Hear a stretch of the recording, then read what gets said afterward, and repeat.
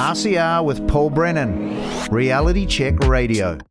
KERI Molloy is an artist and concerned citizen of New Zealand, 40 years experience as a journalist. She has a Substack, KERI's newsletter, and this piece caught our eye from her Substack. Official information is hard to come by. And KERI Molloy joins us now. Welcome to RCR, KERI. Thanks for coming on. Thank you, Paul. Tell us quickly about your background as a journalist. I worked in general news and feature writing on a metropolitan newspaper for a number of years. And then when we settled in KERI, I worked in community newspapers for many years, editing the Northern News and the Bay Chronicle. Okay. So here's the opening piece of your Substack headed, Official Information is Hard to Come By. You write, if you approach the Ombudsman's office about an ignored request for official information, in this case, seeking information about the WHO's International Health Regulation Amendments, just that little pesky thing, you will be told to go back to the ministry from whom you originally sought the information.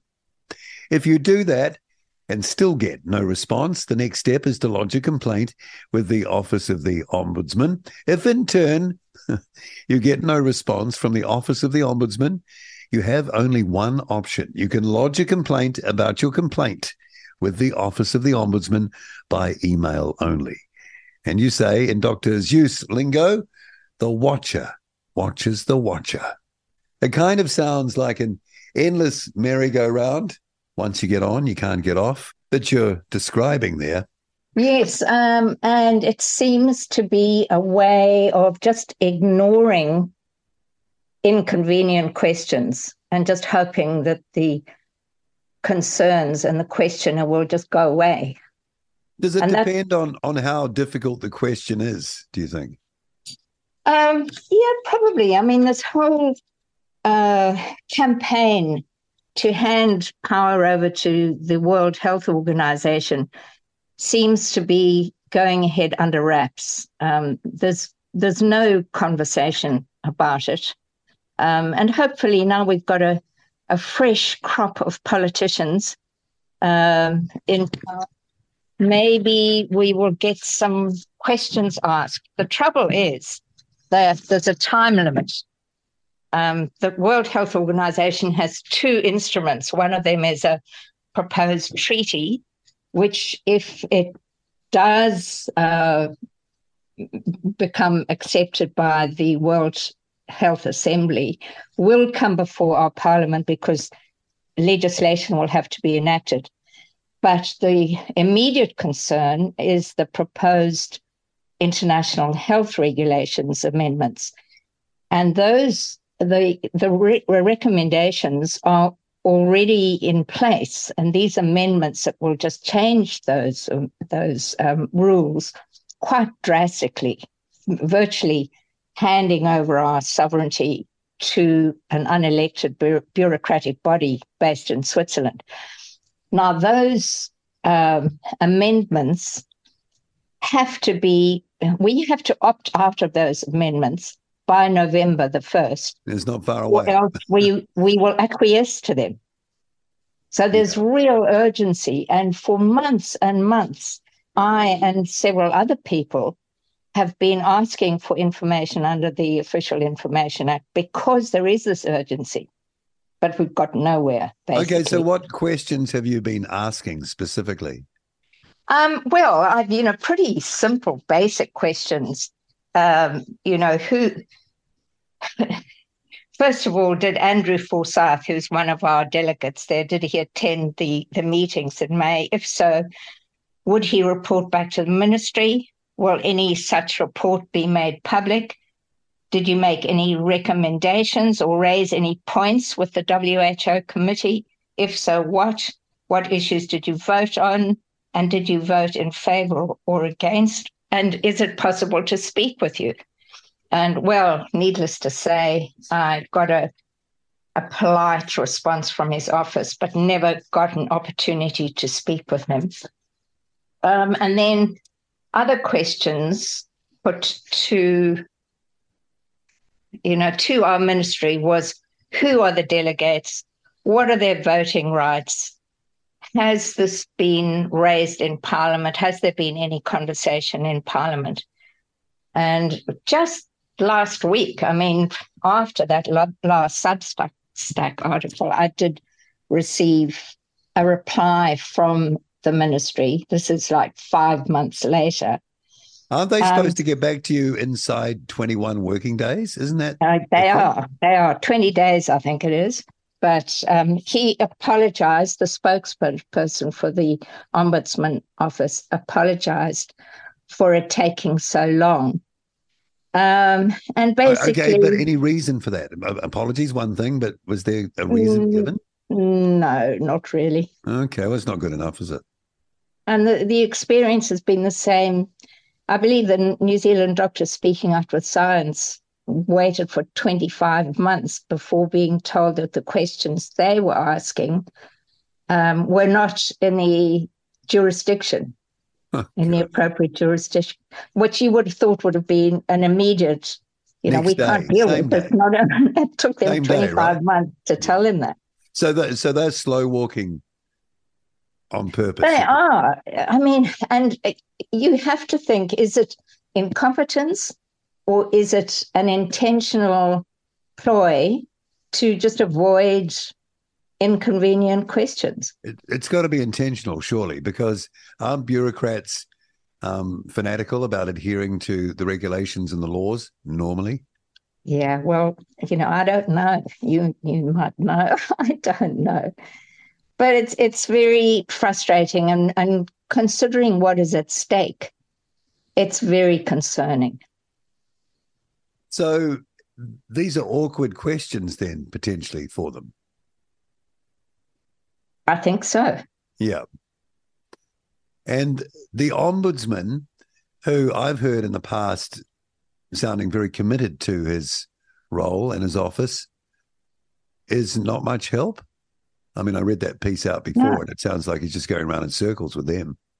Well, the last phone conversation I had, and I said to her, this has been 5 months, and who do I complain to, or who can I take it to? And she said, just, lodge your complaint with the Ombudsman's Office. And she sounded really irritated that I should be. How dare you? Yes, exactly. Yeah, well, that could be a tell as well. Either they're getting inundated and they're getting worn out with trying to fob people off, or they just don't like anyone asking any questions anymore. Well, I think that we're just going to be sleepwalking into this situation where we are at the whim of the Director General of the World Health Organization. And most, if you stop and ask most people on the street if they know anything about the World Health Organization and what its agenda is. They don't know. I've tried. They have no idea. Yeah. And even people who are well-read and politically aware, most people, I think you'll find, have absolutely no clue. And there's been no mention of it, apart from, I think, New Zealand First a little, of a political position on this from any of the parties going into the election, considering that November 1st date, which is a fortnight from here. Yeah, Crikey. Exactly. Yeah. I don't think, maybe they didn't dare because there's this label that is thrown at anybody who questions authority, that they are conspiracy theorists. And maybe the candidates who were standing in the election thought they would lose votes if they were denigrated as conspiracy theorists. Who knows? By the media? Yeah, well, you know what the mainstream media's actions have been over the last 2 or 3 years. Well, my bet would be that most journalists are clueless on this anyway. Yeah, I think you're probably right. Yeah. So we need the conversation, and we still don't have the conversation. And I don't know what we're going to do to get out of this pickle. It seems that people accept or are concerned about the lack of, sovereignty if it's pitched in that way that, we lose sovereignty. So I don't see there's a downside to talking about that, but still, crickets, silence. Well, perhaps the chance that, now Winston Peters is back, we might have to rely on him to rattle, make a bit of a noise about this. Well, he's aware of it. I know that he's aware of it. He is. And it'd be great if you could get him again on your show and discuss this so that more people know about it. I mean, he's a legal mind, so he will be able to go right into the legal implications of it. But there may not be a coalition deal in time. No, there won't be. So someone's going to have to opt out before inside the next week and a half. Someone's going to have to do that. And the warning bells have been ringing by a few people and a few organizations for 2 years, but nothing has been done. We've been on about it since we've been here. Okay? Yes. And we've had all the information, covered all the developments, all the updates, and it's all out there for everyone to listen to. So we've tried. Yes, I know you have. And there are several alternative news sites that have tried as well. But it comes down, the power of these delegates, the New Zealand delegates to the World Health Organization is staggering. They hold our future in their hands. I believe Ashley Bloomfield is in there somewhere. And, he's quite a bit on his hands that isn't very. Yeah, he's the nice. Co-chair of the working group on these international health regulations. And he's right in there calling for, the One Health approach, the global One Health approach, which means that the Director General will be able to create a pandemic at his whim, and then we'll have to obey the rules that he sets forth. I won't be obeying. Would have been recommendations. I won't be obeying. No way. Yeah, but it's if you want to go and see a relative in Australia, and the Director General has decided that the border should be closed and that vaccine passports are necessary to get on a plane, you can say to yourself, I'm not going to comply, but you actually don't have an option. You won't be able to go. No, I just won't go. Yeah. But I would hope that fellow New Zealanders would say, you can stick it where the sun don't shine, buddy. Well, we would need our carrier, Air New Zealand, to say we're not going to enforce vaccine passports. Boycott Air New Zealand. Yeah. Boycott Air New Zealand. Yeah. Yeah. Well, it might have to come down to that. I'm not trying to be silly, but how do you fight against these things? You can't just accept them. Yeah, we're not making much progress through the normal channels. Well, I can't see how this thing can be opted out of in the time that's there, because there's no one in any. Well, I could be missing something. Don't know how the constitutional arrangements work, but who's actually in charge? Is it the Governor General? Could the Governor General do that? Possibly. That's a question that's worth asking. But she'd probably side on the side of the last regime, wouldn't she? Because she's kind of one of them. Yeah, I don't know. I don't know. But just this morning, an email came through from the WHO Director General, and it was notes from his address, and he says, I urge all WHO member states to work with a sense of urgency, with a particular focus on resolving the most difficult and contentious issues so the accord can be ready in time for the next year's World Health Assembly in May 2024. And he says that he's worried somewhere. He says that he's worried that things are moving too slowly Of course. So they are, yeah. And yes, they're really in a hurry to get this all through. So is it your suspicion then, given your approaches through OIAs, that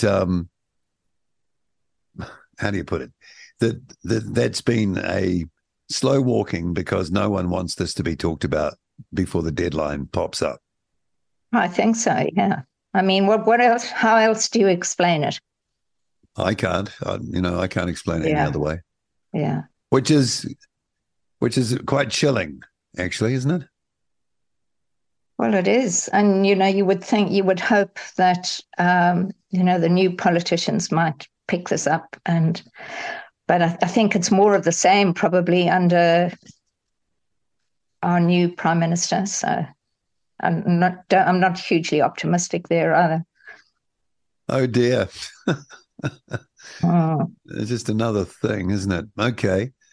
Are you going to give up on OIAs? No, I'll keep going. I've got a wad of information that I'll keep on throwing out there. And funny enough, the office seems to, every time I publish a Substack article pointing out how useless they seem to respond within a few days. Okay, is that to sort of control or limit damage, fallout control or whatever, do you think? Well, they are supposed to respond within 20 days. So legally speaking, I suppose they're breaking some agreement or other, and they need to make sure that they're on solid ground concerning that. But it doesn't mean much, though, does it, really, in the end? No. So it's just ticking a box, maybe. So I think, we just got to get some politicians who are prepared to make a noise. Otherwise, we could be heading for a very difficult situation here because a lot of people are going to push back. They are. Okay, a lot of people don't know about this, but a lot of people do. And for a lot of people, it's the hill to die on, actually. Yes. So don't push it too far. If you're listening, Pollies, don't push it too far. Yeah. Otherwise, we might have a big problem on our hands here. The do not comply movement overseas has gathered force. And yes, there are a lot of people who are hurt and angry that they haven't been listened to, that there's no conversation, and they feel when the crunch comes and when we realize, the man in the street realizes how subject we are to the whims of the Director General of the WHO in Switzerland, then there will be a lot of anger. But it's a pity that it has to come to it. No, well, it shouldn't. It'd be irresponsible. In fact, it'd be worse than that to let that situation develop here. Yeah, absolutely. And it shouldn't be necessary. We should be able to opt out of the amendments and then discuss the treaty in Parliament. Well, fancy even having an opt-out. It's the wrong way around. That's right. I mean, the arrogance of that assumption is incredible. Yeah, absolutely. Well, it's sneaky, isn't it? Well, that's it. It's entrapment in a way. So it's acceptance by acquiescence, and that shouldn't be the case. Well, they're actually trading on the apathy of the citizen. That's right. Yeah. Which shows a complete disrespect anyway. Yeah. All right, KERI MOLLOY, thanks for coming on and explaining that, and for fighting the good fight. Okay, Paul, good to talk to you. Okay, and if we need to, we'll catch up again. Thank you. Okay, cool. Okay, thanks, Paul. RCR with Paul Brennan, Reality Check Radio.